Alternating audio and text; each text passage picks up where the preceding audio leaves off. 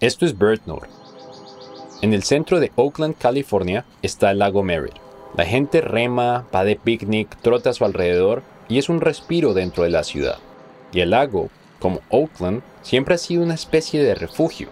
De hecho, fue el primer refugio norteamericano de fauna silvestre desde 1870. Lake Merritt was kind of an early instance of this idea that El autor e ilustrador Alex Harris dice que el lago es un vivo ejemplo del rechazo de la idea de que la naturaleza está separada de nosotros y que podemos encontrarla en nuestras propias ciudades. Escribió la bellísima guía de campo ilustrada titulada Birds of Lake Merritt, que describe a las aves acuáticas que toman refugio en el lago.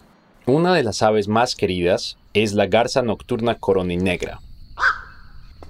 Ha sido el ave oficial de Oakland desde el 2019, gracias a estudiantes curiosos de tercer grado que escribieron una petición a la ciudad. one of the kids described the bird as being funky and cool, just like Oakland.